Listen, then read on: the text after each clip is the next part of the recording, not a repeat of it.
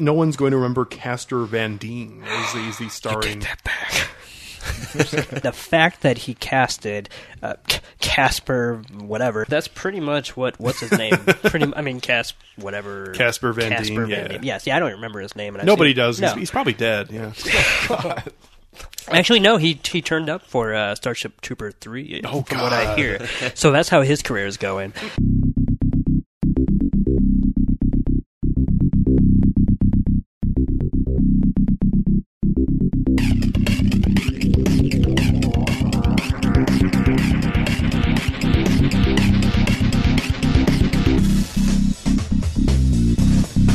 Why didn't you pull the machines? Why didn't you call them? You didn't see what was going on? Well, there's no way to determine that. Yes, there is. An infallible way. They won. Well, it's a casino. People got to win sometimes. Hey, what do you think? I'm a fucking idiot? Probability on one four-wheel machine is 1.5 million to 1. On 3 machines in a row, it's in the billions. It cannot happen. Would not happen. You fucking Momo. What's the matter with you? Maybe it was the love of the planets.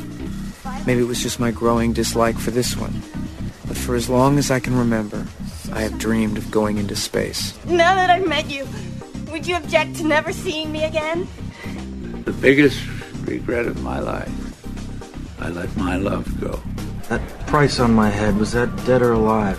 Don't remember. See if he starts shooting. I don't ask you over for dinner and then suggest you give a lecture on the peoples of Mesoamerica, or whatever your pre-Columbian shit is. This is my job. This is how I pay the fucking rent. The same gentleman that told me that you tried to get your broker's license also told me that you were a straight arrow. He ran a security check on me. Well, when you sail on a boat fit for a Bond villain, sometimes you need to play the part, right? First of all, dude, you don't have an accent. Secondly, this is a fucking show dog with fucking papers. You can't board it, it gets upset. Its hair falls out. Walter. Fucking dog has fucking papers. Over the line! Huh? I'm sorry, Smokey. You were over the line. That's a foul. What happened? Did your balls drop off?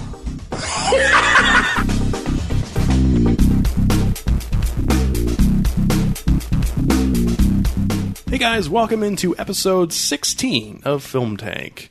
On this week's episode, we'll be discussing the classic movie Starship Troopers. I don't know if I'd call it a classic. Classic. Some people would. Some people on this panel may.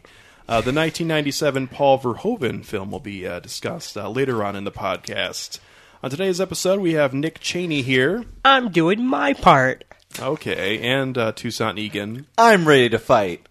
Okay, and Kenny Marcellus also. My name is Kenny Marcellus. All right. Hey, what the fuck? Would you like to know more? Oh, he did it. He did it. That son of a bitch. Yeah. You're going to have to wait like 2 more months to get another clever intro out of me. It was worth it. Oh, cool. Yeah. Well, if you do it wrong, I'll just fucking kill you. So that's all that's going to happen. You sound like one of the generals in this movie. That's what I was going for there. Yeah. Sorry. Okay. So we all had some sort of line taken from Starship Troopers. Okay. At first I didn't, and then the minute I started to say it, I'm like, oh, maybe it was intentional. Okay, that's fine. We'll just pretend you didn't say that. So, guys, what have we been doing this week? Let's get a week in review, I guess, from everybody and see what everyone's been viewing. I know, Nick, you had a bachelor party to go to last weekend, so I'm not expecting big things from you. No, we for some weird reason didn't watch any movies. It wasn't my choice, but I put up with it for some weird reason. But after the bachelor party, I did get a chance to watch 2 movies that I wanted to briefly mention. One was a rewatch. I have not seen this movie since I was a child, but I rewatched the movie Gremlins. Since then, and I remember as a child it scared the hell out of me because it's not a child's film, and yet it's kind of subtly marketed towards it. Yeah, it's like the Ernest movies. Yeah. They're for children, but I was like fucking scared out of my mind. That Halloween one? Oh, that fuck that. The final like 20 minutes of that Halloween Ernest movie scared the shit out of me as a kid. So rewatching it, though, I gotta say that's what makes it great. Like the fact that it's subtly, I would say, aimed at kids, especially like the first hour, or maybe first 40 minutes or so, where it just starts like a children's fable because you have the narrator saying like, "I got a story to tell," and going through all these rules and obviously what the gizmo can and cannot do and whatever. And so that's what just makes it all the more terrifying once they actually turn into gremlins. But I think what kind of surprised me the most, because I genuinely just did not remember pretty much everything from the movie, was that the gremlins themselves don't actually turn into like monsters. They just turn into like asshole vermin. Like they're way more concerned with just pissing people off than actually like killing them or whatever. So like I just kind of I don't know.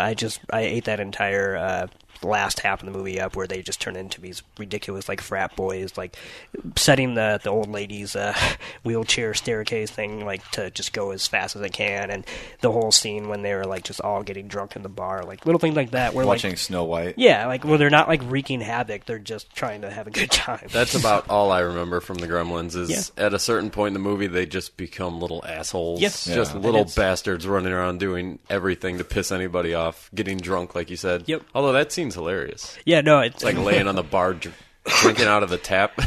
Yeah, and then there's also just a few lines that just really caught me off guard because they're just hilarious. Like I love when the deputy and the sheriff are like arguing while they walked off screen, so it's not even like a big joke. But all of a sudden you hear the deputy say, "I want to drive. Why do you always get to drive?" And like, "Because I'm a sheriff, asshole." Like it's just random because once again it starts off as a children's film and then it just turns into something much better. Now, how is that movie aged?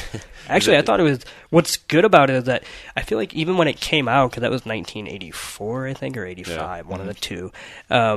But even when it came out, I feel like it was actually kind of aged already because it kind of reminded me of these like Douglas Sirk melodrama, like Anytown USA type thing, like the snowy landscape on like a Central Park type stuff. So if anything, it's like it aged very well because it was already trying to capture this old timey feel. That's why Gizmo is always watching like black and white films, and when the Gremlins, of course, go to the movie theater, they're playing Snow White in the theater, not a contemporary movie. So I think it's aged actually very well. So if anybody hasn't seen it in a while, I highly recommend rewatching I'll have it. to revisit that. I love that Gizmo is voiced by Howie Mandel. Yeah, in the commentary track, he actually one of the first things he said is, "Yeah, it was actually really tough getting in that suit every day." Classic Howie. Howie Mandel is weird because he is like a hardcore germphobe. So I could see him being weirded out by getting in a suit that someone else may have been in at some point. True, so. But luckily he didn't have to get into a suit. Yeah, it was a total joke. That's like the joke. The joke is that Gizmo is this big. He's a puppet. It's okay, Alex. Yeah, but that was the joke. Nick, did you, as a kid, did you own a Furby? You strike me as you strike me as did. a Furby. And that's when all of a sudden I feel like the Furby is the kind of thing that like I loved it at first, and then I started to realize the similarities between Furby and Gizmo, and so I fucking hated it by the end of its tenure. But didn't the Furbies, couldn't you like teach them to say shit? Oh like, yeah, they would pick up on things. You could teach it to say things, and then it would just say other things like "feed me," and like, that was really creepy. Yeah, it was just like the creepy. movie. Yeah, so now I'm gonna have to rewatch it. You should. It's very good. I'm definitely gonna seek out the sequel, so I'm sure I'm in one of the next conversations. I will. Yeah, I've heard from people that it's actually like a modern, like it's a masterpiece. If you what? Hold on, though. I'm sorry. Just what was the throwing last that masterpiece term out there pretty. I'm not loosely. saying I am. I'm saying other people have cited it as such retroactively because they're saying that like its anarchic spirit is probably the only thing that comes closest to like a Looney Tunes live adaptation, which is also why Chuck Jones himself actually gave original cartoons both for the bookends of the sequel. So yeah. So anyway, I'm very eager, whether you guys are not, I'm very eager to seek it out. I'm not. What was the other flick you caught? Well, thanks for adding that. Dick. Remember, Gizmo is only like 2 inches off the ground. The other movie I watched was called Hot Girls Wanted, and it was a documentary. It just premiered this year at Sundance, and then Netflix picked up like the sole distribution rights, kind of weirdly enough. So that's kind of why I was interested in watching it. Also, because I wanted to see the subject matter to see if anybody could actually do it like justice. But it's a documentary, for those who don't know, about the amateur pornography circuit, and just kind of like how these girls from obviously the age of like 18 to about 21, because after that, unfortunately, they don't want them anymore, and how they kind of get roped into doing this via like very shall we say like predatory like Craigslist ads and such, and just kind of like what they go through and all that. And I gotta say, after watching it, I thought it was awful. It's probably the worst film I've seen all year. Ooh, worse than Chappie, I know. I put it at dead last, and that's because I thought it was just so, like, the first half hour was just so offensively banal. Like, it's just so boring, and it never felt any like different than like an MTV True Life like skit or something, you know? God. Yeah, like it was just so ridiculous. But then the more it went on, the more it started to try to make a point, and then it's not even that I disagree with the point that it's making, but it's like Bill Maher. Just because you shout something that I agree with doesn't mean that it's actually effective in what you're saying and that I actually think that he's doing anything important or great. Yeah. So by the end of it, I just started to hate it. And then, especially in the last 10 minutes, which I won't necessarily spoil for people who haven't seen it, but let's just say the filmmakers try to frame this entire journey of their film as some kind of, like, redemption for one of its characters that I felt was, like, needlessly condescending. And, it was just very biased in who it would interview and who it wouldn't. And it was just very porn negative, and I thought it was awful. And yet and the big presiding feeling that I got while watching it was that these filmmakers thought that they were doing something huge and important, which just made it all the more unbearable. Sounds like 90% of the documentaries get made these days. That is true. I'm kind of picky when it comes to documentaries, but only in the rarest cases do I care when a documentary, like, I would say, picks a side. Like, when I watched Jesus Camp last year for the first time, which was the one about the I forget which sect it is or anything like that, but about the very, very, I don't even know what the word, because it's fucked up. It's very fucked up, that's the word. But, very overly religious, these literally camps that, like, prey on children to, like, kind of recruit them to become their next, like, disciple or whatever. Emotionally groom them. But, like, that movie never really did anything other than just interview the parents and the children, so you're only hearing their side of it, and yet that's also what made that movie effective, because when you hear it from them, it's just as fucked up. So, like, there's only a few times when you should only interview one side, because... Yeah, in a movie like this, at least, this documentary, Hot Girls Wanted. The Jesus Camp documentary that you're mentioning, I hate to bring up the movie we're talking about, but that sounds like the Starship Troopers kind of plan, where let's show you what this actually would be like, and then not show you anything else from it. And not to go off on a tangent, but I'll just say this really quickly. There's a scene in Jesus Camp that is honestly scarier than any horror film I've ever seen, and it's where a woman comes in. It's a huge church. Children just sitting down on, like, from side to side on all the pews, and comes in, and they start passing something out. You can't really see what it is. I forget. And all of a sudden, the woman then, of course, holds up hers, too, and then she said, "These are all your brothers and sisters that were killed because they got aborted." And all these children, like, half of them start crying, because they don't know what, whatever. But so this was just one night of camp where they were, these literally 5, 6, 7-year-olds were being taught what abortion is, and of course that their brothers and sisters. It's a good age to that's a good age to make a child's decision for their entire lives. Exactly. That was just Thursday. You should have seen Friday night. Yeah, it literally cut to one girl saying, "I just can't believe somebody would kill my sister." And I'm like, oh my goodness. So this definitely exists. So I guess just to segue off of Hot Girls Wanted, if you want to see a good documentary, watch Jesus Camp, because that is actually a good one. Is Jesus Camp on Netflix? It was the last time I watched it, so there's a distinct possibility. Okay. Hot Girls Wanted sounds like bachelor party material to me. I don't know. Oh, God. No.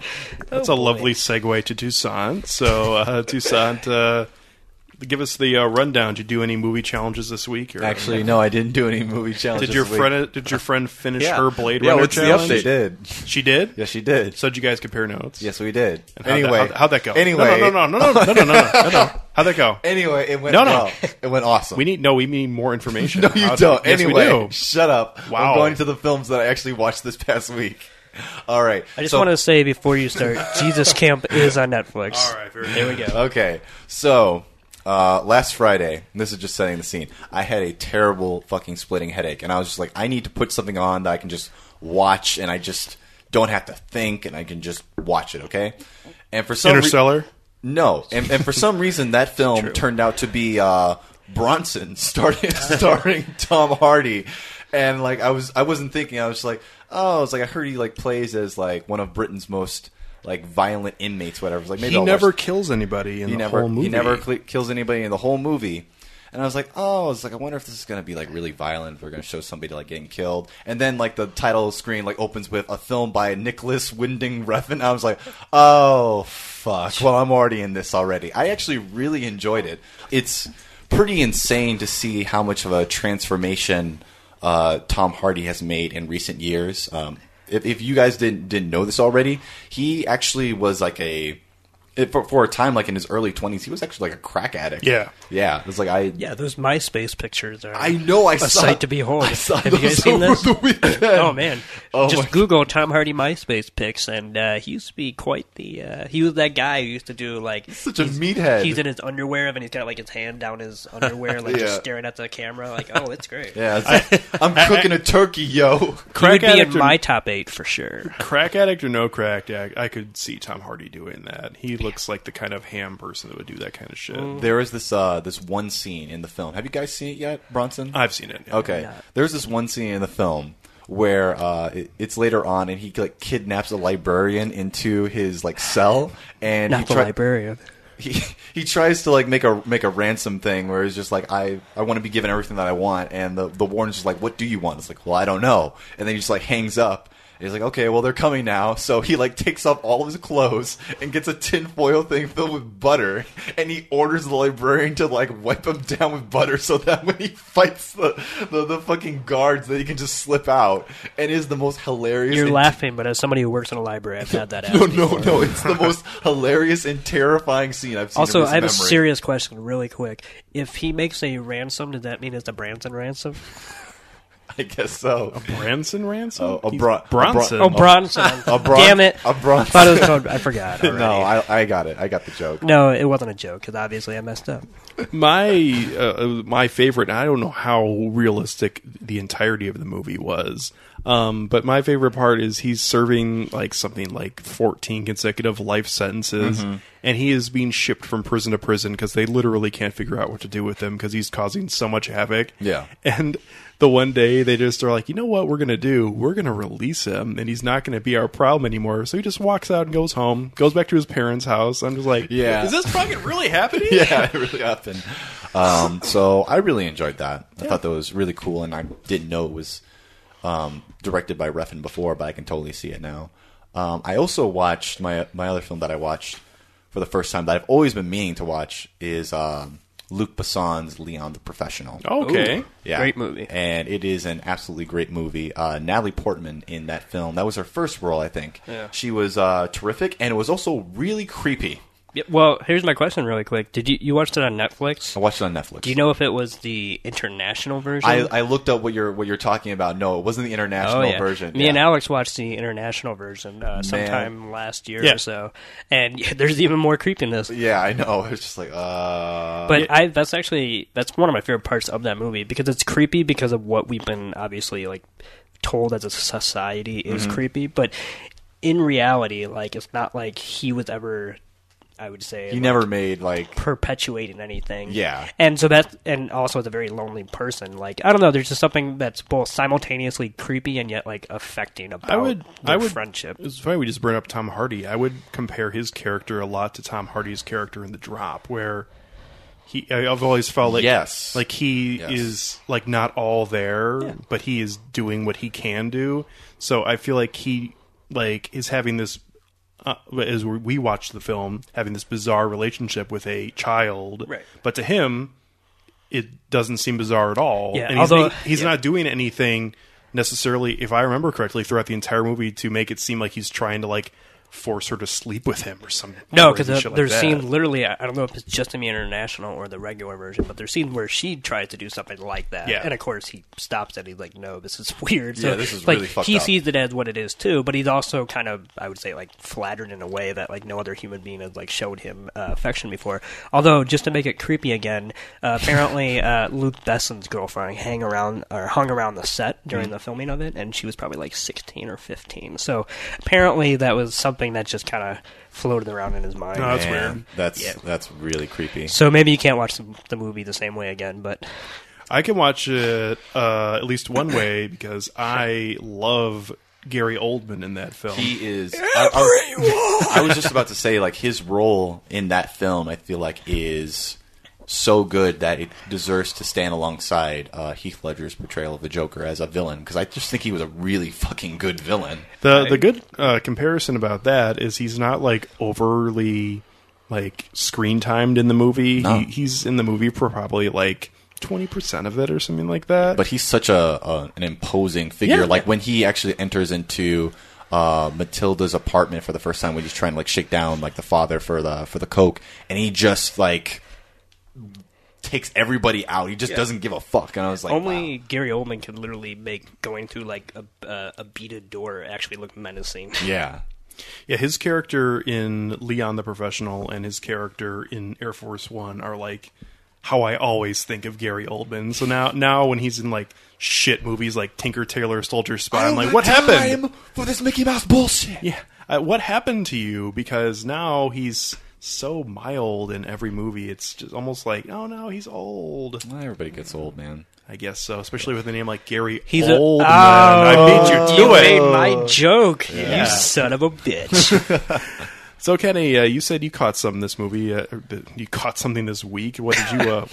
What'd you catch? I actually did watch a movie this week for the first time in like 3 weeks. I can return to this segment. Good for you. I watched Judd Apatow's This Is 40 for the first time. I had not seen that movie. That's a sequel, right? To This Is 30? You know what? I'm not sure. It gets kind of confused. Well, no. I see what you did there. It's a sequel to one of his other movies, but it's also like within the canon of another one of his movies. Really? What other one? I believe it's got some sort of tie to I Love You, Man. Oh, I never knew about that. Where Jason Well, that's not even his movie, though. Like, he just comes produced that. Paul Rudd and Leslie Mann are playing the same characters from Yeah, and Knocked also Up, Jason right? Segel was in Knocked Up, so I'm guessing Right. it's the same It's character. the sort of sequel to Knocked Up. Definitely, yeah. It's definitely tied to that, but I thought there was some other tie. But anyway. they're the same characters, though, right? Is that correct? Right. Yes. Okay. It's and same weird... daughters too. Cool. We don't have to talk about that. Oh, I'm sorry. Well, I mean, we talked about the Apatow thing on the Anchorman episode. How I was not a fan of him forcing the daughters. Well, I didn't mean to push a sensitive button. Oh well, you did. You pushed a very sensitive button. I'll say this: like, have you seen This Is 40? No. His daughters are fucking hilarious. Like, they are hysterical. I follow Maud Apatow on Twitter, and she is very funny. I have to admit. They definitely take after their mom. I mean, I think she's funny as hell. Leslie Mann, I think she's awesomely funny, and the kids just follow in her footprints. But this was a hilariously depressing movie, and I was warned before watching it that it was going to be depressing, but I didn't really believe much of it. It's hysterical. There's just a lot of really good Judd Apatow humor throughout it. A lot of dirty, raunchy topics come up. But it definitely takes a real depressing, real turn towards, somewhere towards the middle to three-quarter point where it definitely starts to showcase that whole midlife crisis kind of situation and how it plays out and how you start going through a lot of issues within a marriage with kids and losing your identity as a person. And Paul Rudd definitely... He's so blunt and like matter of fact in this movie. He cracks me up. I love Paul Rudd in general, but this is one of my favorite movies that I've seen him in now at this point. I don't know. And there were so many other people. Alex, you're not a big fan of Melissa McCarthy. I know this, but she's hilarious as usual. If you like her, how much screen time does he have in the movie? Oh, she's not. She's just like she could be funny then. Yeah, she's very, very minimal. She's one of the kids' friend's mother, so she just has a very minor part. She's like Zach Galifianakis. If they're in it for like 10 minutes, fine. Yeah, that's your opinion. When they're the main character, I literally want to not see that movie. But he's gonna go see Entourage this weekend. Damn. Melissa McCarthy's not in Entourage or Zach Galifianakis, actually, to my knowledge. They are in it? No, they're not. They actually might be. I don't know. I wouldn't surprise me. Yeah. I don't know. I gotta say, though, Spy is getting good reviews, like unanimously. Spy's been getting good reviews for like 3 months, and I have never gotten I didn't know for 3 months, but I've always been seeing the embargo was lifted like this past week, I thought. But anyway, I was just surprised that because her last one kind of flopped. Yeah. Going back to you, Kenny, though. Sorry, we've got a little off topic. Well, we got a little off topic here of you talking about This Is 40.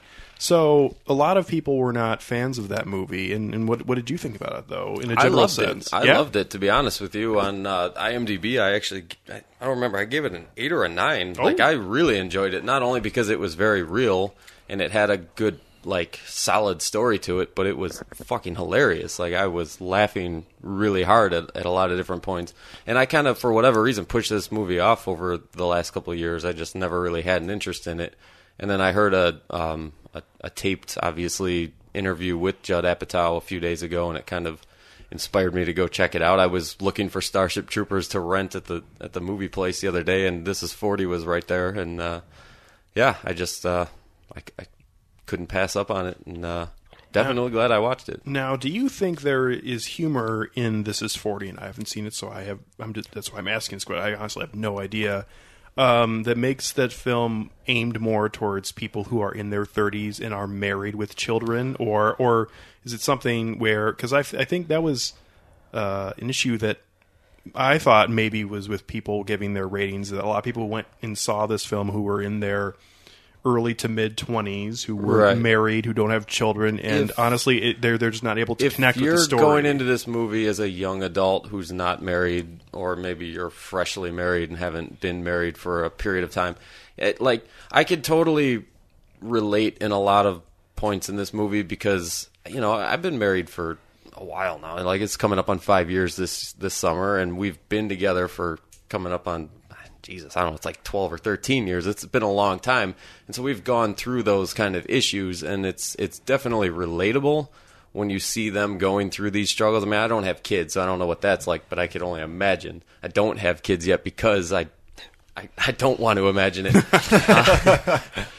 So I could totally see where maybe it's not a relatable thing to younger adults or teenagers who go into this and they see the names on the marquee and they're just like, oh, this is going to be hilarious, and it's very real, and that ultimately that's what ended up getting the better score from me, was that it was a very just genuine true story basically. And I just, like I said, it got depressing at moments because it's like, Jesus Christ, this is either me or it's gonna be me in like 10 years. Real right now. Yeah, seriously. Sounds like Funny People almost. You know what? Yes. Yes and no, because Funny People, I actually didn't like Funny People at all, and a lot of people didn't. And it's one of the rare movies I didn't even finish watching. Like I just stopped watching it. Like that's how unimpressed I was with it. That being said, I could have just been in a funky mood or something. It's because of Adam Sandler. What? Well, no, I just meant it's Adam Sandler. He's not bad at it.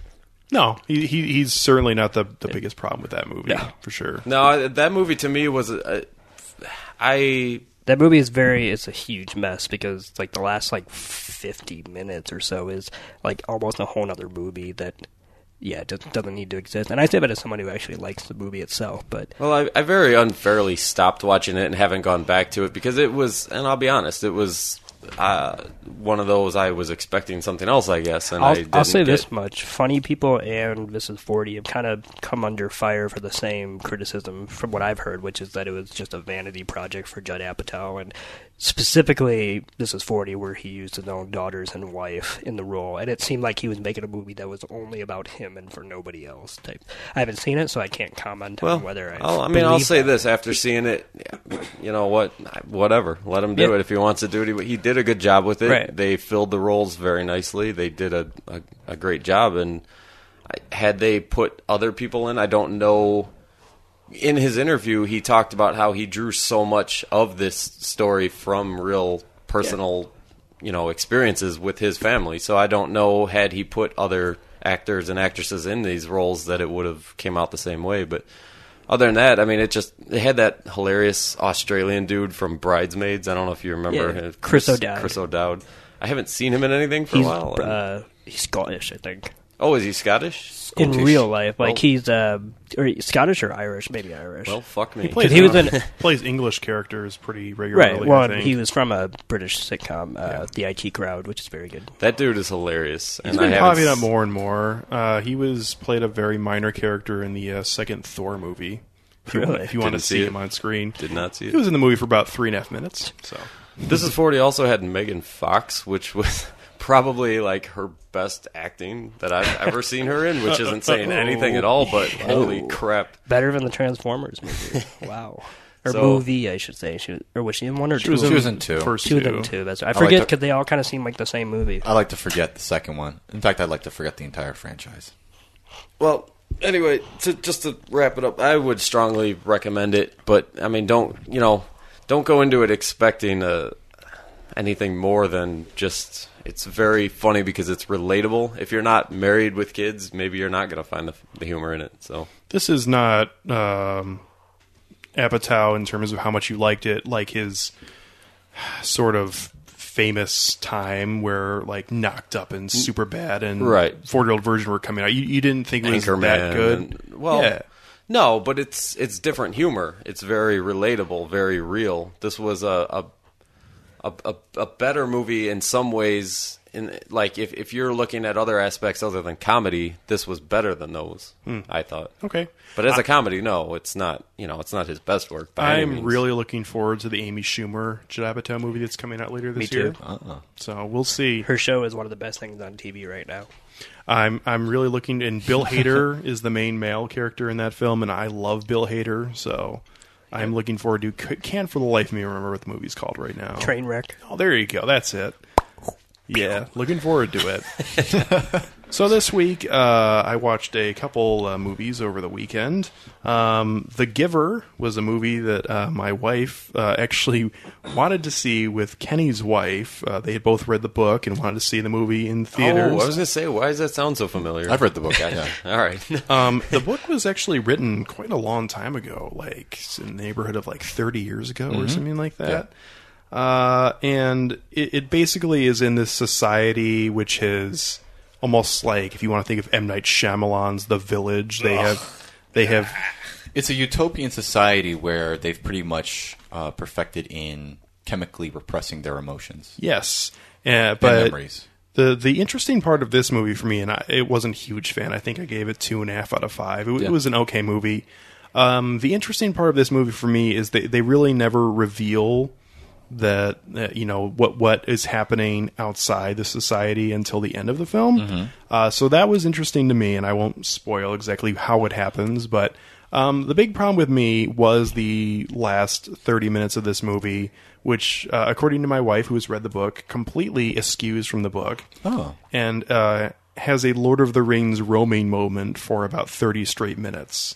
That nobody really wants to see, I don't think. So that was weird. That is weird. I will say, though, that there are a lot of great moments early on in the film, sort of world building, and also between the main character, who I can't for the life of me remember the actor's name, and the character of the Giver, played by Jeff Bridges. Who, like, Jeff Bridges had been trying to make this film. This was a passion project for him. This was a passion project. He would try to make it for many, many years, I think maybe like a decade, and he actually originally wanted his father to play the role of the Giver, but I think that his father passed away, so Lloyd Bridges? Yeah. Playing the Giver? I couldn't see it, man. Yeah. I don't know. Yeah. But he looks good for the role. I haven't seen the film, but like I could totally see him in that role. He was, for me, the best part of the movie by a landslide. Yeah. There was a really random sighting in this movie for me as Katie Holmes plays the Receivers, who's the main character. His mother figure is played by Katie Holmes, and she has to play this like stoic figure who doesn't have any emotions whatsoever and is always trying to like hold. So it's perfect for her. Yeah. I was going to say, it doesn't sound that far. Oh, snap. She's used to it. It is, but it's fucking Katie Holmes playing that. And I just feel like I can't remember a movie that she's been in of note since Batman Begins. So. Yeah, she's had a lot of things go on in that period of time. That whole Tom Cruise thing wasn't the best moment. She's still recovering. Yeah, well, it might be a little while longer for her. And also, Meryl Streep is in this movie for some reason. I don't know why, but she was there. Apparently, her character was not in the book, so that was weird. Well, she probably said, "I want to be in it." Like, oh, Meryl, we casted everything already. I don't care. I'm Meryl Streep. That's how she talks too. Yeah. I'm Meryl Streep. I'm Meryl Streep. Sound like Dana Carvey doing an impression of Janet Reno or something like that. So yeah, the Giver, okay, but I wouldn't recommend it highly. Another movie I saw that was just okay was last year's The Gambler, starring Mark Wahlberg. Mark Wahlberg lost 40 pounds to play the lead character in this role. For some reason, I can't figure it out. This isn't a like Christian Bale in The Machinist thing where he's going for someone who has not slept for a year. Or Christian Bale in The Fighter. That's true. Who's a really Christian Bale in any movie. Christian Bale, he just, he's a real actor, okay? He does things for a living. I have a question. In The Gambler, did they play the Kenny Rogers song at any point? They may have. I'm not sure. Because that would be a wasted of opportunity. Or Christian Bale in American Hustle. What about it? No, he gets fat. I'm saying he does body transformation. He does have a belly. Yeah. It's real, too. Yeah. In The Gambler, though... I was trying to remember the name. I'm sorry. Mark Wahlberg plays this really bizarre gambling addict who is also a professor at a prestigious university, and he has a gambling problem. We see I think it's his grandfather dying. His grandfather, who was played by somebody who I did not know was still alive, which is George Kennedy. He's got to be 90. I couldn't believe he was, but he has a very minor role. He dies in the beginning, and then he goes off on this tangent, pretty much, of betting and throwing money away and whatever. He has a gambling debt that he has to pay to two different people in this movie, surprisingly. What? One of which is John Goodman, who was the best part of the movie. Weird. The also weird thing is he has this odd relationship with one of his students, since he is a professor, with Brie Larson, who I didn't see coming in this movie, but she was the main character. And of course, as any student-teacher relationship, they end up having a sexual relationship on the side. With any student-teacher relationship? What school did you go to? Jesus, fuck, man. I meant to say in movies, I guess. I get it, yeah. Usually, that's where that leads.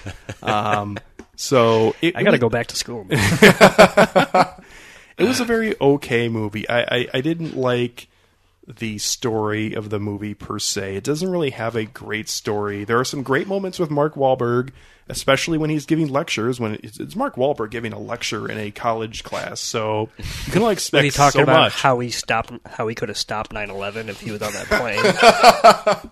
Did he say that? He said that in real life. Yeah, Oh my in an God. interview. He said if he was on that plane, 9/11 wouldn't have happened. Basically, Sure. Yeah, and Seth MacFarlane would have stopped the other one That's too, right. Because Did he was. No, they were supposed to be on differing planes. Oh. They were one of the four that end up crashing 9/11. Yeah, that's right.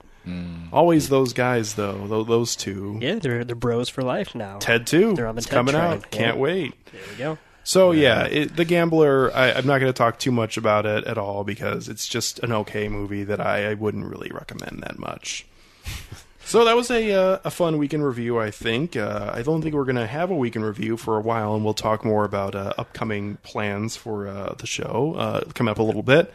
But that's probably our last weekend review for a little while at least. So out of the ashes of Buenos Aires comes first sorrow, then anger. The only good bug is a dead bug. In Geneva, the Federal Council convenes.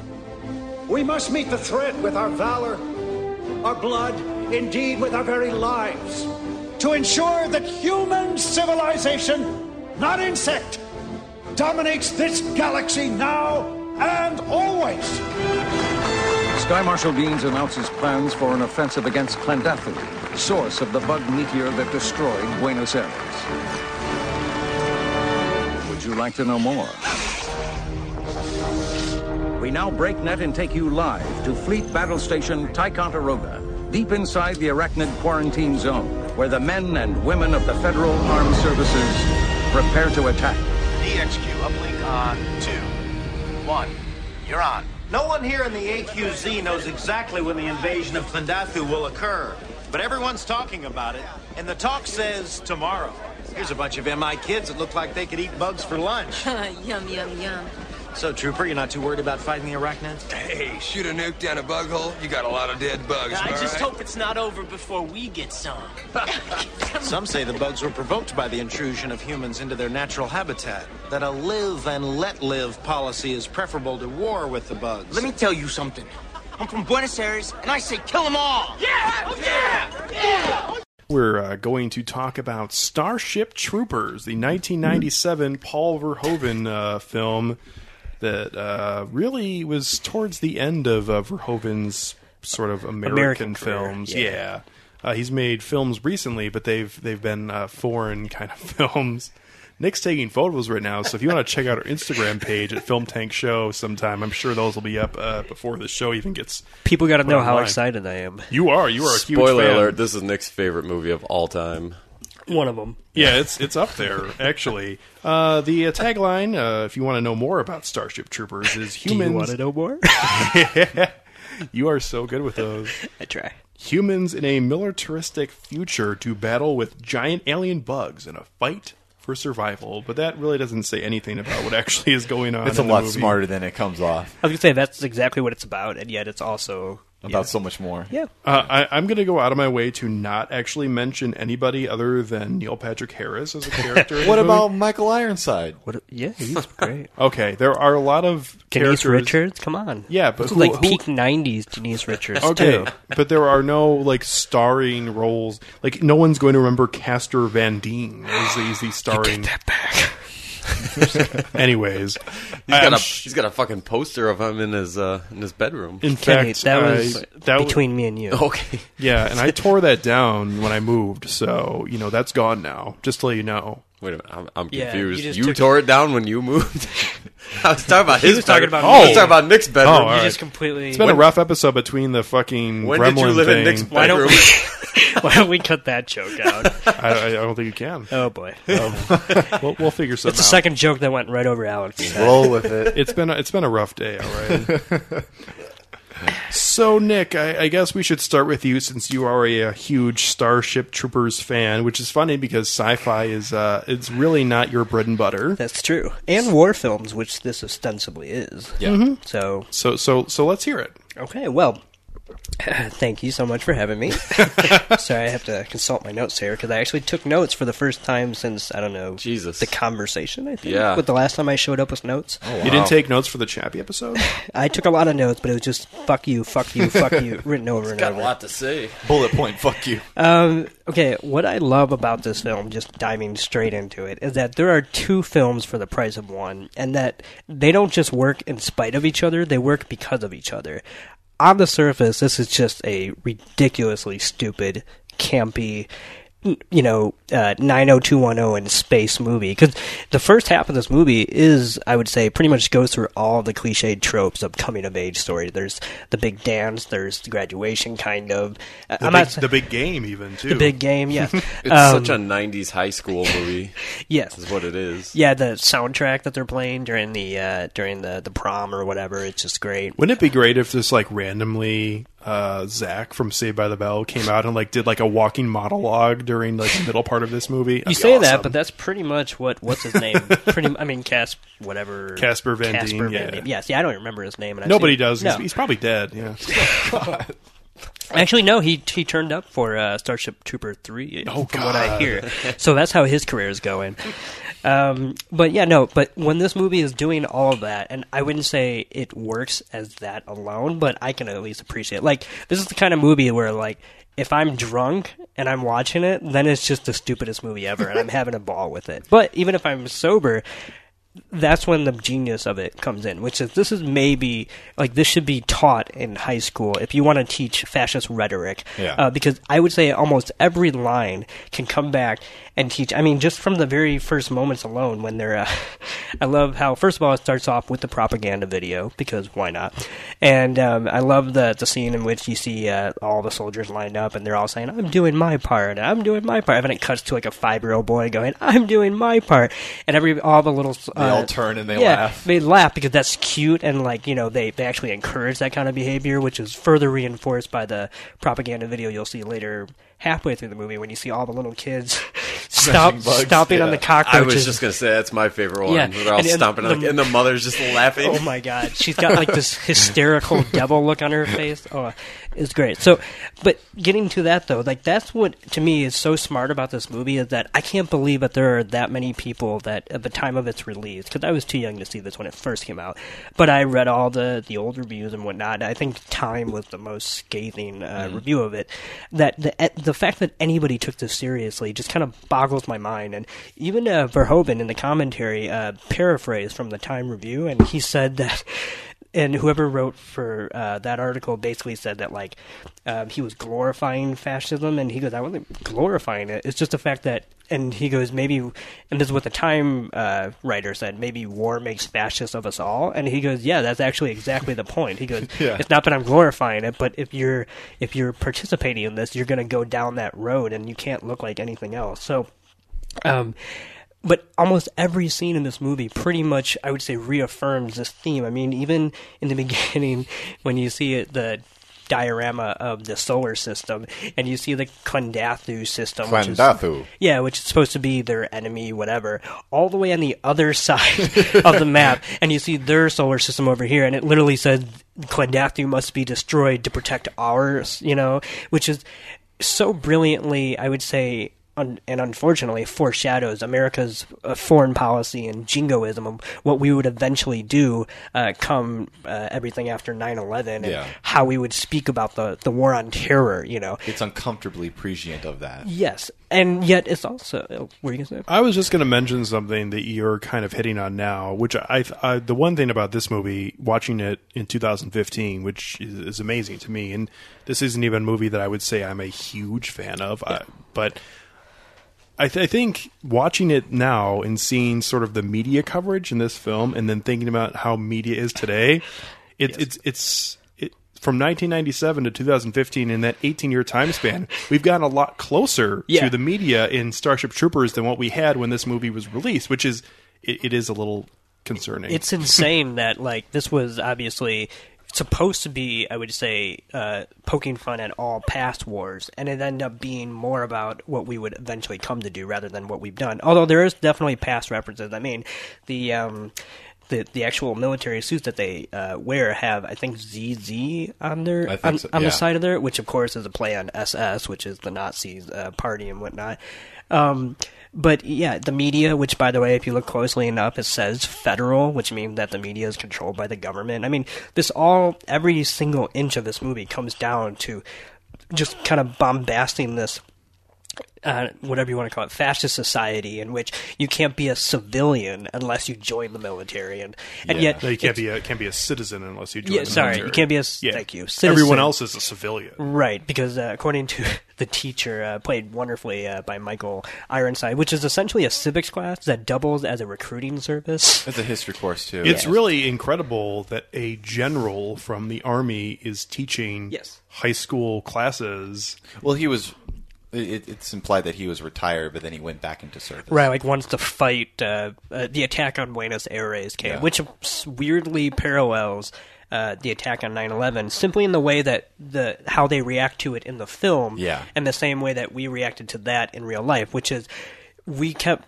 Shall we say, intrude, and they even say this in the film. You know, some people, the reporter. This is maybe my favorite part, and then I'll pass it off to you two. This is maybe my favorite part in the entire film was when there's a reporter going around and and he goes up to, I think, Rico and Diaz and some of the others and says, some people believe that the bugs were provoked and that we should follow a live and let live policy and just get out of their natural habitat. And then Johnny Rico goes, yeah, well, I'm from Buenos Aires and I say kill them all. And then he runs off, and then the reporter just turns and looks directly at the camera, which in 1997 did not necessarily mean that much, but in a post 9/11 world is one of the scariest things ever because he's looking straight at us, and it now just unfortunately comes off as like, what the fuck did you guys do type moment. Yeah. Plus that scene right there is kind of what you were saying before. It's the dual personality of this movie. That is some of the worst acting, and it's so over the top cheesy, that whole interview scene. Yeah. It's like you can't You can't avoid how bad it is, yet it has that much meaning to and it. that fuels the whole propaganda nature of this film. Like, he, in my opinion, Verhoeven, intentionally casted these actors to be bland, and also that way that they're not in on this joke, because if they were, then there would be too much winking. The best actor that Paul Verhoeven has ever casted in any of his American movies is Miguel Ferrer in RoboCop. Really? I mean, not like Michael Douglas or in Basic Instinct, or... Well... In terms of performance? Well, in terms of, he doesn't usually cast actors and actresses based on their merits. Like, Michael Douglas is a little bit of an outlier. Right. But I think by the time my point about the casting is this: by the time 1997 rolled around, I feel like Verhoeven was at a point where he could have casted anybody, and the fact that he casted Casper, whatever, and Denise Richards and whoever plays Diaz, fucking Gary Busey's son is amazing. Yeah, I was going to say Jake Busey. The fact that he casted these people, in my opinion, is actually telling of the fact that he wanted, like, to have people that were not going to get this, and were going to give this as sincerely, as poorly too, but as sincerely as they could. And I think Scott Tobias covered this film for the AV Club in the new cult canon, and he said that, and I kind of agree with this, only Neil Patrick Harris seems to be in on the joke here. And I think, especially now it's 2015 and we've seen some of the projects he's done, that would pretty much, I would think, ring true. But Toussaint, what are your general feelings about this before I go on and on? You've been talking about this film for a while now. Like, we have references to this film as far back as our RoboCop episode, and that's actually like one of the last times before recently that I rewatched it, and it all holds up. Like, I had watched this movie maybe when I was much, much younger. I wasn't really in on the joke, but it is chilling how on point this film is, that it can both function as like a mindless, like, sci-fi action, like, war film, but also being a scathing commentary of, like, military, like, autocraticism and fascism and shit. Like, I feel like, for me, the most, like what you said before, when Michael Ironside is, like, talking to Rico at the beginning of the movie, in the classroom scene, and they're talking about, like, the death of democracy and the use of citizens and stuff. I'm like, this is fucking terrifying shit. What the fuck is going on here? And that culture of, and they're all led by veterans. They're all led by people within the actual military, and so it kind of, like, lends credence to that other point that you were talking about, where the reporter is like, well, maybe we inadvertently, like, stoked this war with them, and the only reason that this war is going on is because, like, the Earth's government is perpetuating it in order to like keep their control of the Federation. It goes back to the ridiculous scene when the I don't know what rank he is, but when the general or whatever throws the knife at Jake Busey's hand, and he said, they cannot push the button if you disable their hand, because that's their whole military policy, which is we need to attack them because in our heads we got it, convinced that they're going to attack us, type thing. One other little detail I just want to throw out there that I love is that I love how this seems like as futuristic as it is, whatever. Mm-hmm. There's also this very undercurrent of, like, how this entire society is illiterate. First of all, everything happens on a computer screen when they're in the classrooms. That everything is just right there on their little TVs. Which I'm not saying is not how it is in today's world. Yeah, I was just going to say, watch out here. I'm saying, like, and that's why it's also prescient. But also, even in the dialogue when Denise Richards tells Rico to write her, and we see what that means, which is that he sends her a video message. Like, literally writing also has nothing to do with anything anymore. I just thought that was this is the kind of movie where I noticed something new every time, and that was something that I was like, oh wow, that's pretty dumb. It's only grown on me with, like, subsequent reviews, and that film is so terrifying. I just can't stand it. It freaks me out that might actually be the future. Yeah, it could be the future, and it's in some ways our past. I mean, it's fucked up. Yeah. Oh, another thing that I meant to mention: all the intercuts are kind of, like, parallel to that of in RoboCop, in that they're supposed to, like, build toward the central theme of the actual film. But going back to the whole war propaganda angle, all of those intercuts and a lot of the elements from this film were inspired by the work of Joseph Goebbels, who was the propaganda director for Nazi Germany. Like Triumph of Will is actually Triumph of the Will actually like cited as one of the influences of the Intercuts. Paul Verhoeven grew up in a Nazi-occupied country, if I'm not mistaken. He was, and I actually kind of looked into that. And as far as I was able to tell, he himself was, I would say, not, as far as I could tell, not involved, obviously, but not a victim of too many. Now, obviously, his nation was, and I'm sure people he knew or whatever. But I wanted to see, because, like with the parallels to like Nazism or whatever, I wanted to see, and because another film he would go on to make 10 years later back in his home country was called Black Book, and that's all about World War II and Nazi persecution of Polish people and such. But as far as I can tell, he was actually pretty much luckily, kind of escaped all that. But that is another thing that obviously comes from his past, and it's eerily similar to the point that it's like unrecognizable. I don't know what I want to say, but the fact that they could be this similar, once again, I just cannot believe that this many people took it just for the surface value of like, oh, this is just a stupid war movie. They didn't really have they didn't have the benefit of foresight.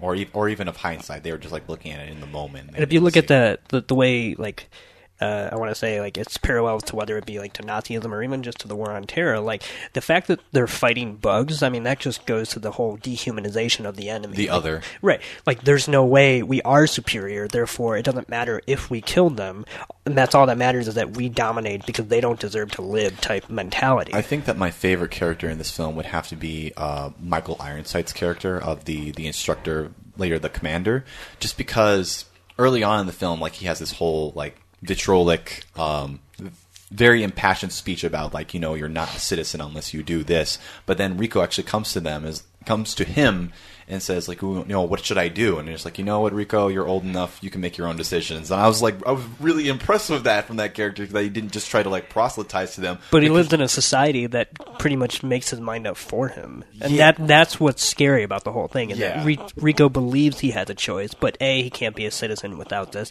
Yeah. B, there's no real viable career path. Like you see in that co-ed shower scene, that all of them are there for various reasons. Not because they want to be in the military, but because one of them wants to have babies, which apparently you need a license for. Right. That they said that. One of them wants to go to Harvard but can't pay for it. And these are all things that actually are happening. Like real like, where people don't necessarily go to fight because they want to fight, but because they feel like it's A, their civic duty, and B, because it'll actually get them to somewhere else. Yeah. But you saw that scene as having meaning, whereas I, as a 10-year-old, saw that scene for boobs. I mean, I noticed those too. Yeah. Well, I mean, yeah, this movie for me is packed with just reminiscent feelings because I did see it, I didn't see it in the theater, but I instantly owned it on VHS when it came out. And I still have that VHS floating around somewhere, which is why I had to borrow it from you to watch it. You don't have a VCR player? No, I don't. But, and since then, I watched the shit out of it back then, but I haven't seen it in some time. It's been 15 years or so, but my immediate thoughts were, oh shit, that's the movie with boobs in it. Also, Denise Richards not as attractive as I remember. I was just watching her thinking, good lord, Jesus. That's all you thought about watching the movie is the no, looks of women? No. I thought of many things, but you're going to Starfleet? That's where I want to go. That's all I remember from her lines. When I was watching this, I never really paid attention back then to a lot of the sets were very Star Wars-ish, and sure enough, I was looking at the Did You Know trivia stuff on IMDb, and apparently there's even a scene where there's like a miniature Millennium Falcon in one of the scenes. Also, there was another scene where they were like defending that little fort that they were in. Mm-hmm. And it was a total throwback to another movie I used to love as a kid called Zulu. I don't know if anybody's seen that, but I've heard of that.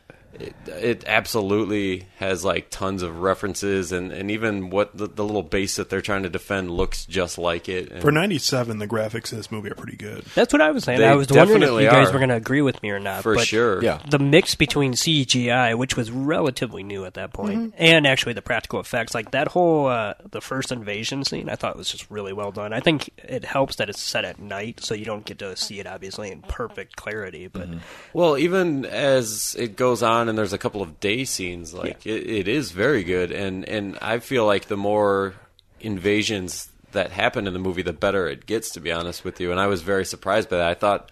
I thought going back and watching, I'm like, well, it's going to have some cool value to it because I watched it so much as a kid, but it's probably not going to have looked as good as I remember.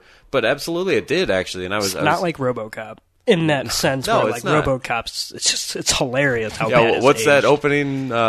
That robot that like falls down the stairs in RoboCop? the Ed 209. Ed 209, yeah. No. Yeah, that's like over the top bad on purpose. That is like right up there with the car bomb scene in Casino, the most like ridiculous things you've ever seen in film. Where you're just like, wait a minute, people actually let this happen? Holy shit! Yeah, no, but these alien bugs are actually, they look really cool, and I love the world that they go to, Klendathu.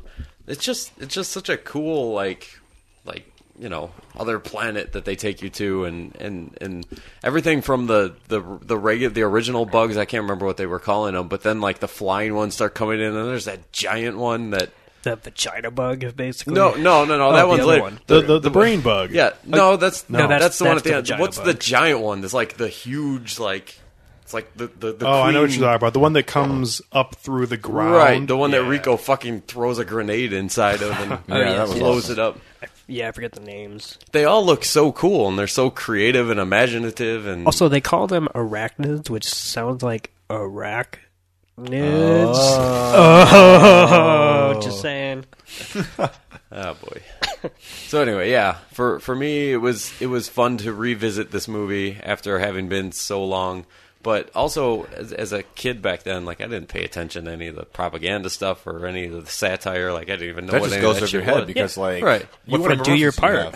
So it was a pleasant surprise returning to it and realizing, like, oh shit, this movie's actually a lot smarter than I remember it being. Yeah. So. How about you, Alex? So this movie for me, while I totally agree with what Nick brought to the table and what he has thought about this for a long time, I've always known Nick talk about Starship Troopers and what you guys are. I'm going to echo your sentiments because I totally agree that the propaganda parallels with this movie are amazing, especially as seeing this movie in like 1999 for the first time when I saw it, on HBO or some shit back then.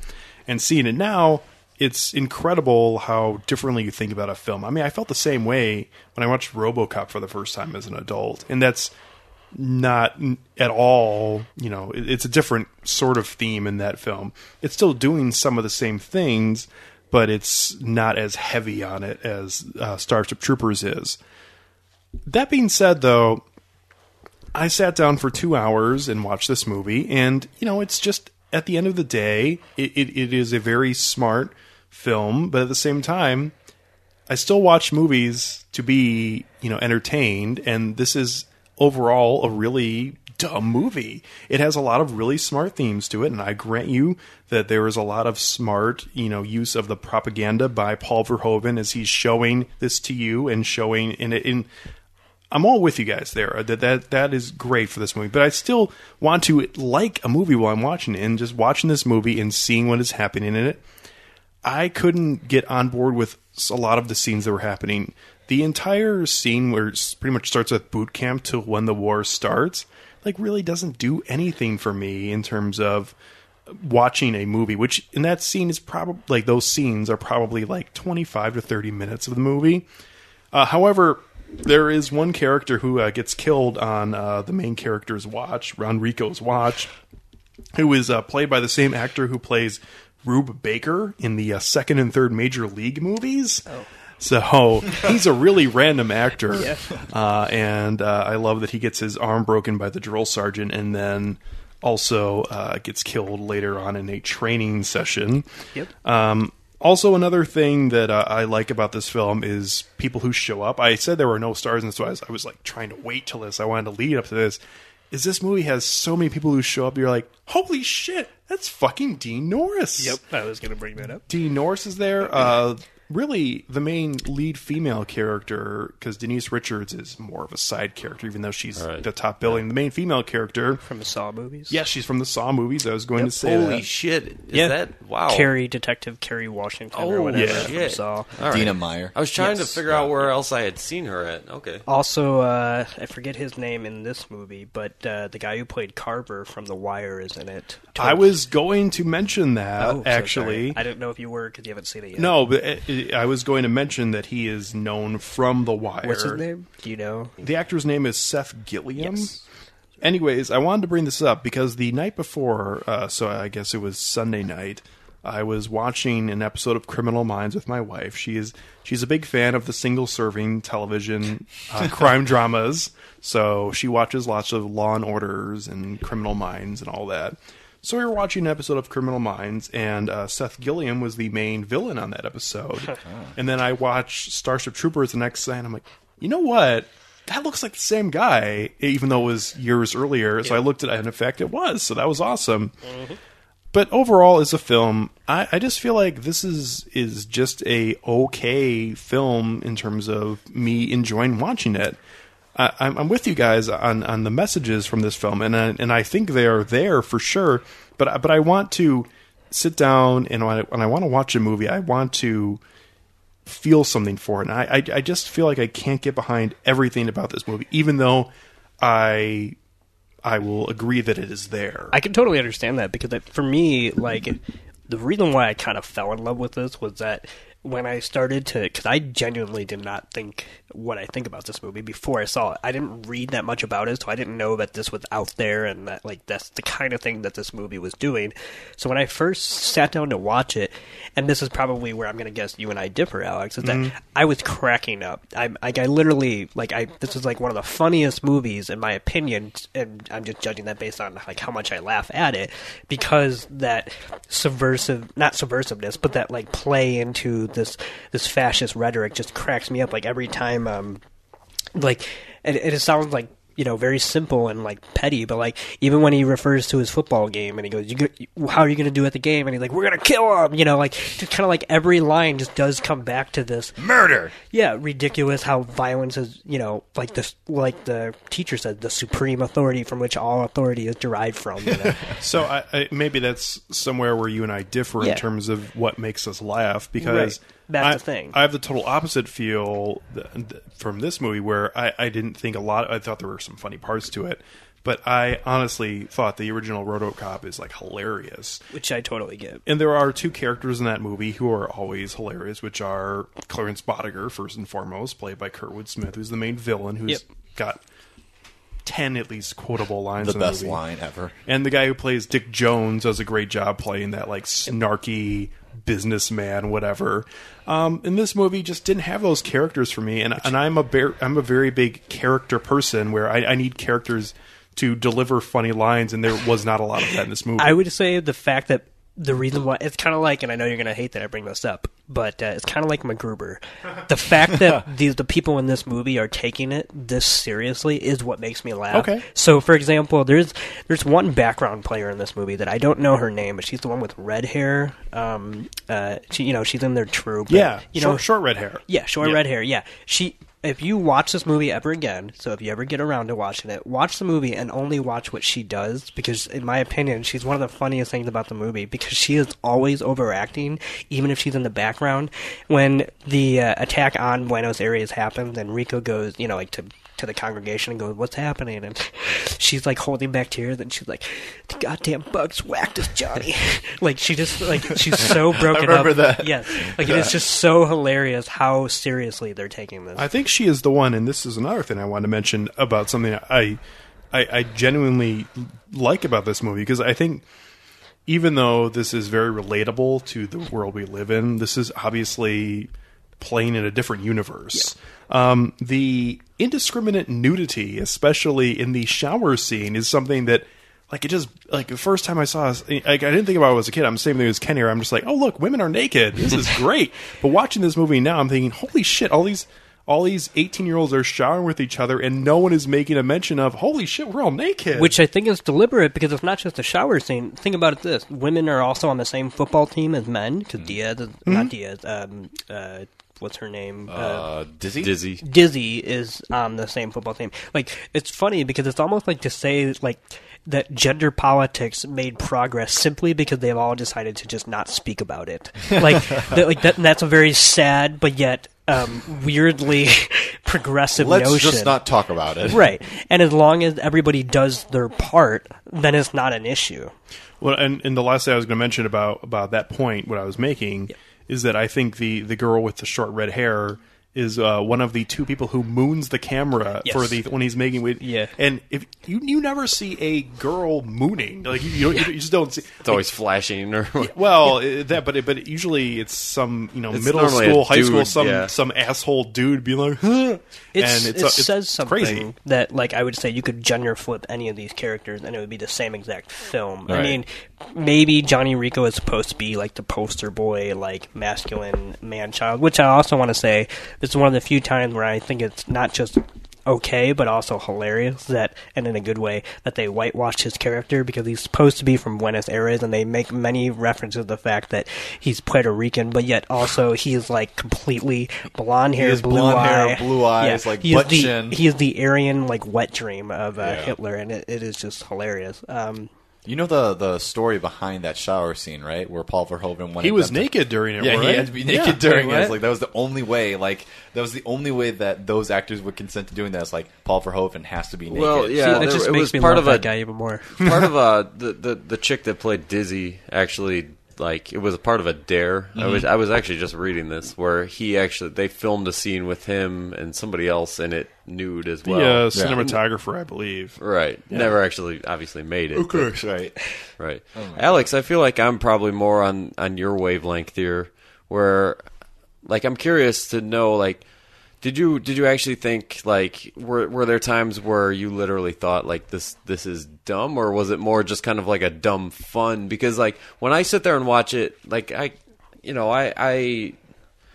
definitely notice the satire and everything, but I don't put a lot of stock in it, just because that's not really how I am when I watch movies. But I can still sit there and enjoy it. I don't think it's dumb, but I definitely acknowledge the dumb fun in it. And I definitely enjoyed campiness. it more than something like MacGruber.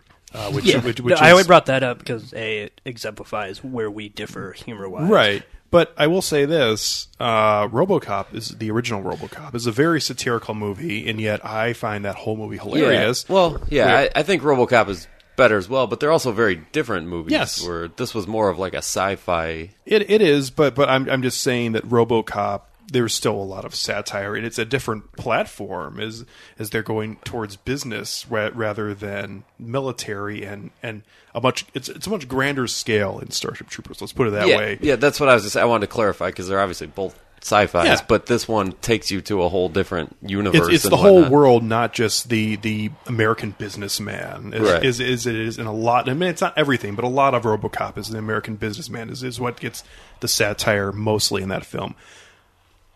This film, I don't think it's stupid ever throughout, even though there are a lot of stupid things that are happening, because you can't really take much of this movie literal. I mean, that's the problem that people got in when they originally watched this movie, is they're sitting here taking everything that's happening in this movie, like, they're being serious, and people are just saying, well, this is dumb. But I will say, it just still just is not doing much for me, especially the second act of this film.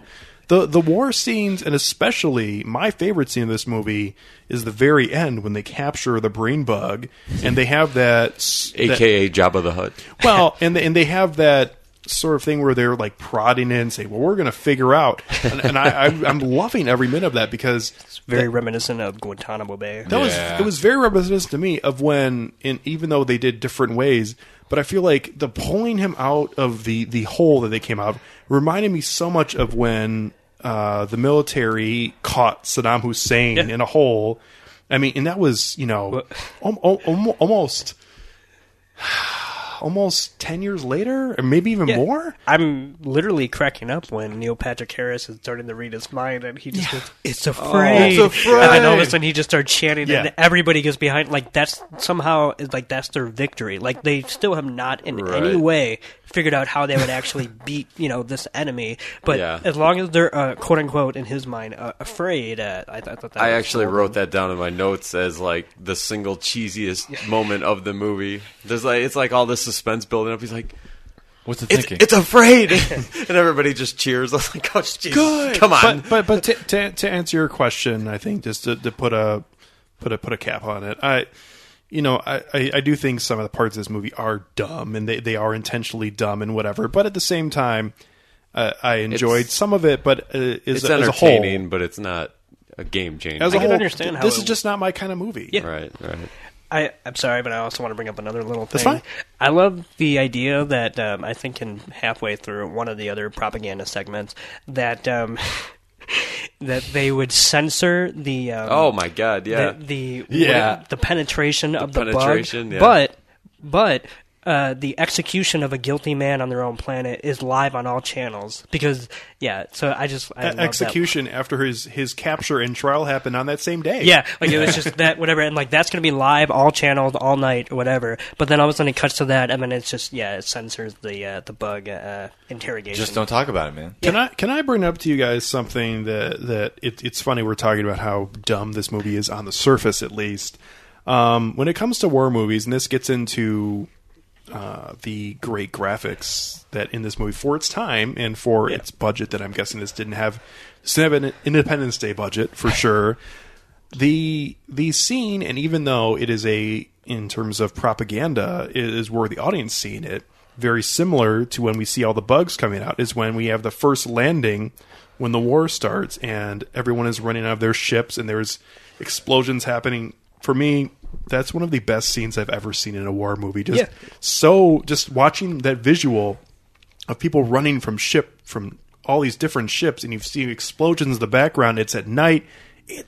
It's an incredible war scene that I feel like it was on purpose, but it feels like an accident to me that worked out so perfectly. It reminded me of why I loved laser tag so much when I was a kid. For the first time in 15 years, I wanted to go play laser tag when I was watching this. Obviously, I'm no stranger to praising Paul Verhoeven, but I feel like that's why I do love his films, because I feel like he is a great director, purposely making, I wouldn't say shitty films. Some of them are shitty. Yeah. Some of them, in my opinion, aren't, whatever. Well, they're campy as well. Yeah, purposely going fun at it. Going into these campy, shall we say, like bottom-of-the-barrel genres, and lending his, I think I would say, artistic eye to it, because I'm completely with you that that invasion scene, and it's just humans running around with CGI bugs, and for the most part, is one of the best filmed war scenes I've seen in any war film. Well, and what I always liked about it, it never looks cheesy when the bugs actually kill the soldiers. It actually looks really graphic, very graphic, and it never looks bad in any way.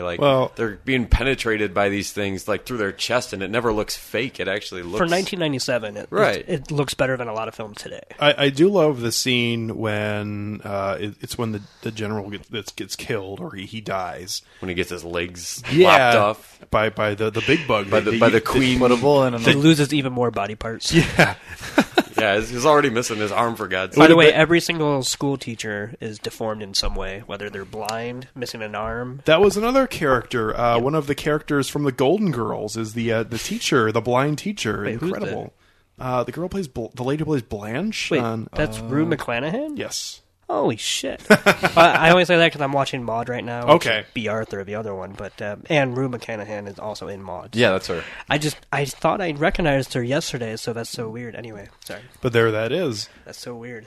We're all having these moments. Yeah, well, there's a lot of characters who show up in this movie. Right, I think. Yeah, you tried. You made this point earlier. There's just so many people in this. It's like, holy shit! I either didn't remember them, or holy crap, is that who I think it is?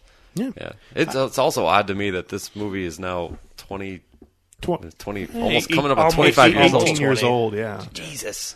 That's crazy to me. Isn't that something? Neil Patrick Harris looks like a 12-year-old boy in this movie. Yeah, this was really before anything. Well, no, he was a 12-year-old boy when he did Doogie Howser. Right. This is really before. I mean, it's funny. His big break, really, in the grand scheme of things, came in Harold and Kumar Go to White Castle. I mean, that was him. He was in Harold. That was the first time I ever saw him, actually. But that's what I'm saying. Like, people had forgotten that he was a real person until he shows up He's in a Harold real and Kumar. person. Wait, was he in White Castle or Guantanamo Bay? Oh, he was in the first Harold and I Kumar. never He saw was the those. star of the first Harold and Kumar Go to White Really? Castle. Right. Yeah. I gotta watch those now. That's a hilarious movie. The first one, at least. Yeah, the first one is. It's okay, because I was gonna say, because that did come before How I Met Your Mother, but. Oh yeah. But I thought he only showed up in the second one. I thought that was the big joke, whether it was a cameo or something. No. It's funny because it isn't a cameo. It is him parodying himself. Right. But that was his big break, is coming back to, I'm a real actor. Right. I had another point I was going to make there about something. I completely forgot what it was. I'm sure we have some more stuff to say before we go to ratings here. Yeah, the Jabba the Hutt, the brain bug thing. All I could think of that. It just kept reminding me of the South Park episode with when Stan finds the clitoris. Oh yeah, I was gonna say that's why I call it the vagina bug. No, that's from the movie. Oh yeah, from the movie. Yeah, that's from the movie. It literally looks like that. It's really freaky. Oh god, made me feel weird about going through puberty. One thing I was going to mention was that one of my favorite jokes in this movie is not like a single joke, but just a running theme, is that Rico is the perfect soldier because he's an idiot, and all he can do is literally the first thing we see him, he's in the classroom, and Michael Ironside's character almost chastises him for regurgitating the textbook. Right. And that's exactly what makes him the perfect military person to literally go through the rank. I mean, here's a person who fails one of his training exercises because he gets a guy killed, but as long as he can follow orders, that's the only thing that will actually continue to advance his career. So I thought that was just a brilliant... Well, he even said after he was trying to quit, basically, and he came back in and he's like, I already made one mistake and I didn't learn from it. Yep. Now I want to make another or something. Yeah. And then they just go, oh. It's like, it's just your signature? Yeah, then they doesn't flip look like up. it to me, yeah. Yes, sir. Yep. And even, really quick, I love the hilarious moment when Michael Ironside just peeks his head into the tent when him and Disney are about to have sex, and then they're like, give us 5 minutes. Or he goes, come, get back here in 10 minutes. And then he looks at him and he goes, make it 15. And then he just kind of like giggles. Yeah. One of the things I'd forgotten to mention earlier when we were talking about how this film sort of talks about the future of what is to come, and there are parts of this movie that are like crazy. I always thought an interesting thing about this film, and I looked more into it, but the three main characters, which are Rico, Denise Richards' character, and Dizzy, their names are Rico, Carmen Ibanez, and Dizzy Flores. Yep. Very, Hispanic, yeah, they're all supposed to Spanish-sounding. be Puerto Rican because they're all from Buenos Aires. I know, but it's just something that... They're the whitest people ever. They are, but I think it has something to say about how the U.S. is become so much more. There are people who have long heritages that you wouldn't even know about. Like, and this is something where it's just commonplace that someone is who's white, like Denise Richards, and she's Carmen Ibanez. You're like, wait a minute, no, she's not. Yeah. She's white. I know she's white. Come on. I was sitting there watching it like in the beginning of the movie, and my wife's like, "So where does this take place?" And I couldn't remember at the time in the beginning of the movie, and I'm like, Jesus Christ, I don't have no idea. Yeah. But that's also a hilarious joke on like trying to target the fact that like nationality and that I would say some people at least like get so wound up about like, oh well, this is where we came from, and yet like in this day and age that means nothing. Like, we are a nation of people that completely look different, and so therefore like what you look like is not who you were. I mean, what's his name movie just came under a lot of scrutiny. Aloha? Yes, Aloha, for Emma Stone's character being Asian American. Yeah. And it was funny because everybody started to attack that aspect without realizing that that's actually a very real thing that can happen. She could be white and have Asian parents if she was either adopted or if one of her parents were Asian. So like the fact that we still to this day... She could even have, at this point, like have grand or great grandparents who were and she's only a quarter or an eighth Asian American, so you possibly couldn't even know. I can totally see that argument, but at the same time I can also see the other side of that argument where it's just kind of like endemic of the whitewashing of like which Hollywood. I agree, but what are you whitewashing if it's an original story Yeah. per se? Like, I'm just saying, as far as how can you, like, and I'm with you because I'm all for, like, things like Marvel trying to, branch Diversify. out. Give us some more people that aren't just white or whatever. Yeah. But, like, I'm just saying it's hard to actually pinpoint when somebody does an original story, especially when it's something like Aloha, which I haven't seen, but according to everybody else, like, that's the least of its problems. Right. So it's kind of like, what would if you want to call it, like, an Asian person actually make that movie any better when the movie already sucks? So, yeah, it's just one of those little things where, like, that's actually something that can happen every day, and that's what makes this whole, like, nationality and pride in your nation not meaningless, I would say, but, like, kind of like a fool's errand to say that, we all have to look the same. There are real people who exist that come from those kinds of backgrounds, but they have light skin and they look very Caucasian. Yeah. So I guess we'll go to ratings now. I think we've hit on a lot of good things about Starship Troopers, and some of the things we've liked, some of the things some of us didn't necessarily love as much.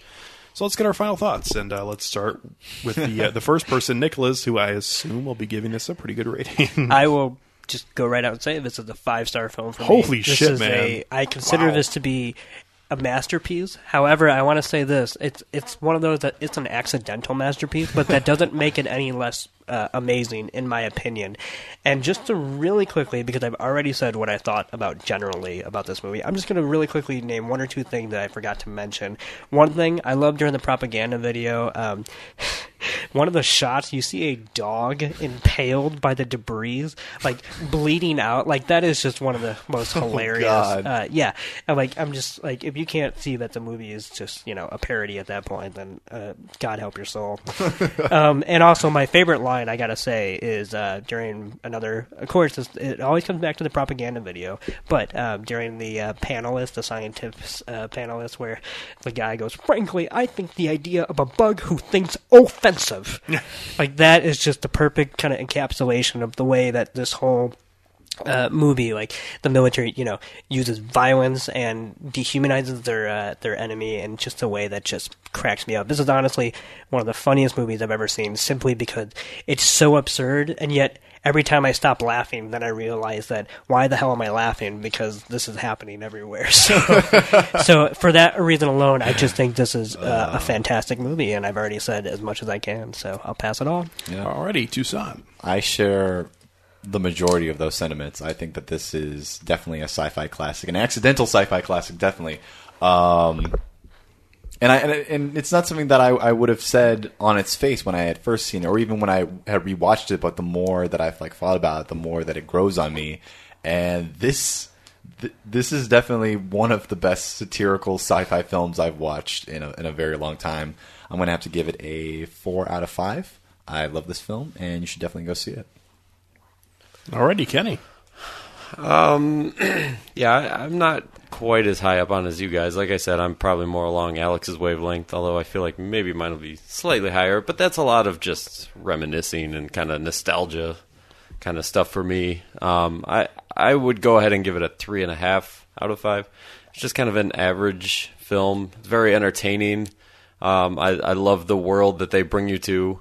And I also like Paul Verhoeven's kind of nod to Star Wars and Zulu, like I was talking about earlier. So that stuff was cool to me. I don't even though I acknowledge the political stuff, I don't buy into it that much. I mean, it's not that I don't buy into it. It's obvious that it's there, and it's there for a reason. But I don't. It's not as gratifying watching right. it. I don't put as much stock into it as maybe you guys do. But just as a whole, as a good war film that I used to watch when I was a kid and enjoyed back then, I definitely enjoyed it even a little more now than I even did back then. So yeah, I'd say a 3.5. I would recommend it to go see for anybody. Well, not go see.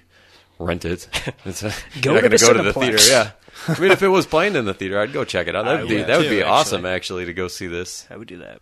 So. Yeah, we'll see if that is one of the classic movies at one of our local movie places we go Honestly, to. now that I'm thinking about it, that would be fucking sweet. Paramount does like 50 a year, so maybe next year. I'll recommend that to Paramount if I could. Yeah, let's just bombard them with emails. Maybe we can talk them into it. Would you like to know more? Ah, there you go. As I think I've stated somewhat clearly, I'm probably the lowest out of everybody, even though I do enjoy a lot of parts of this movie, and I do enjoy the propaganda-filled themes of this movie, which I wouldn't have picked up on as a 12-year-old watching this, but I definitely pick up on now. Still, for me, as a film, sitting down and watching it, I just don't get as much enjoyment out of this as I do a lot of other films. So, for me, it's just not a perfect movie. I do want to mention two things about this, the propaganda of this film that I definitely do think are two of the best things about it. The first being that administrative punishment in this film is lashes in front of the entire squadron. Yes. Holy shit! What is that? Because everything comes back to as violence. As No. I know what it is. I you were asking. No, I know what it is, but I'm just saying this is like I'm thinking about like doing something poorly at work. I know it's different because it's military, but I'm thinking about you get your ass kicked from the entire office. I'm thinking about a chew out session over an email from somebody at work, and no, here we tie you up, and all fours are tied up. By the way, he's got all of his limbs tied up, and he gets 10 or 12 hard lashings too, which is unheard of nowadays. Obviously, nobody gets lashed anymore. But it was also I would hope not. Well, but it was also a black dude doing it to him, which is interesting. I guess I think Nick just mentioned that if you get at least this film at least tries to get a little bit past race, and it's just a black guy being like, "You motherfucker." It was. I don't know. It wasn't just me. My wife also took note of it. I'm just saying. My feelings are more along with what Nick is saying. He just happened to be the guy. But maybe there's something about it. Yeah, I was gonna say I think this film treats race the same way it does gender, which is everybody's interchangeable. Yeah. As long as you're doing your part and you're just meat for the grinder. And that black guy was doing his part. I mean, I'm not saying it was a bad. Like it very much could have been just trying to make a point. Yeah. Like everything else in this movie. The other thing that I definitely wanted to mention, and Nick hit on a little bit earlier, is that the reward of being a citizen, just saying you are a citizen of the world, really only comes from being in the military. I think is interesting. And this is a very different universe, and I wanted to say that for sure, because I feel like there's a weird stigma, and there has been pretty much since Vietnam in the United States, where being in the military for a lot of people is almost looked down upon. And I feel like in this film, it shows a complete opposite of that, where you cannot be thought of as a upstanding citizen unless you have military service, which, although it does propaganda for future things that happen, I feel like that, at least part of it, is a huge throwback to World War II in the United States, where people who were not able to serve felt embarrassed, they wanted to. They wanted to. I want you. Look at the entire storyline, even though it's a fictional film of the first Captain America, where Steve Rogers basically had 40 reasons why he couldn't be in the military, and he kept going back because he wanted to serve. And I think in today's day and age, there is a weird and it's not the same climate. No, it's a weird stigma that people have. Some people, let's put it that way, about being in the military. I mean, I think people who decide, and that's the whole thing. Is today, at least in our society we live in, it's a decision for some people. At least it's put up as a decision. No one's forcing them. Let's put it that way. In terms of a government forcing them, right? But people decide, or people make a decision because going to college, which you mentioned earlier, to be in the military, and those people are, they do things that are, some people, talk about in a bad light, but they also do a lot of things that I don't want to do, and they actually do things that are really majorly important for the country, and they have for ever and ever, even back to the draft times back in the Vietnam days and whatever. What I'm trying to say, though, is that this is such a different world from the world we live in, even though it is a lot of the same kind of things happening. It's a different universe, and it's just the idea of to just be a civilian, and that term that we throw around, I think, is just a civilian. Which if you watch military films and see military things happening, they talk about people who aren't in the military as being civilians, and you cannot be a civilian in the world of Starship Troopers unless you have served in the military and served your part. So that's The one thing I Can want I be to a citizen? Yeah, citizen. Yeah. Oh, I'm sorry. Okay. I mean, No, but I totally got what you. But you're I know saying, what you yeah. mean. Yes, You can't be a citizen unless you But have military civilian service. itself, yes, I agree with what you're saying. It is a military word to me. Yeah. Anybody who's not in the actual conflict. Which is total opposite from what I was saying a minute earlier, which I had the words mixed up. But yeah, just to be a citizen, just to be a citizen in the world, you need to be in military service. So. Literally likens voting as some kind of violent force. Yeah. And therefore, like, that's why if you're going to be in the army, then of course you can vote too, because they're both some kind of expression of violence, which makes no sense to me and hopefully to a normal society. But yeah. Yeah, so that's the one part I definitely wanted to mention that I didn't get to, that I just thought that was a telling part of this movie that's crazy, but also like, you know, blows my mind, and to even think about that is nuts. So 2.5 for me. Not a huge fan of this movie, but I do enjoy watching it somewhat, especially for the propaganda themes and whatever. But I wouldn't pick this movie out normal days to watch. It doesn't do that much for me. So 2.5 for me, and yeah, that's what I'm going to give it. Sounds good. So next week we're going to go back to another new release. I know one person on this show who's very excited and has been excited yeah, I am. for a while. Yes.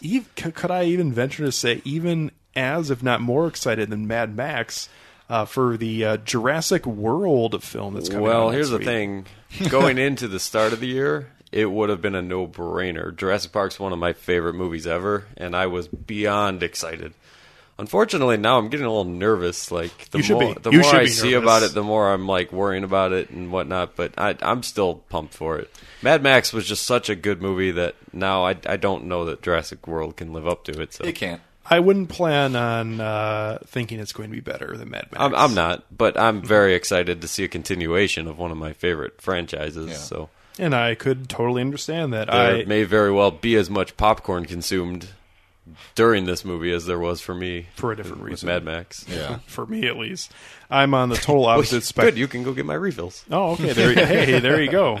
I'm on the total opposite spectrum. Everything I've seen and heard about this movie makes it sound like it's going to be a huge dud to me. But we will see, and we will talk about it at length on our next episode. We're going to do kind of like we did with the Avengers episode, where we're going to go see this film and record an episode right away and get it out right as the day that this film is officially released on Friday the 12th, I believe that is, of June. So cool. Look forward to that, and look forward to other episodes that we'll tell you more about in the coming weeks. So thank you very much to listening to this episode of Film Tank. You can obviously find us on filmtankshow.com, also on iTunes.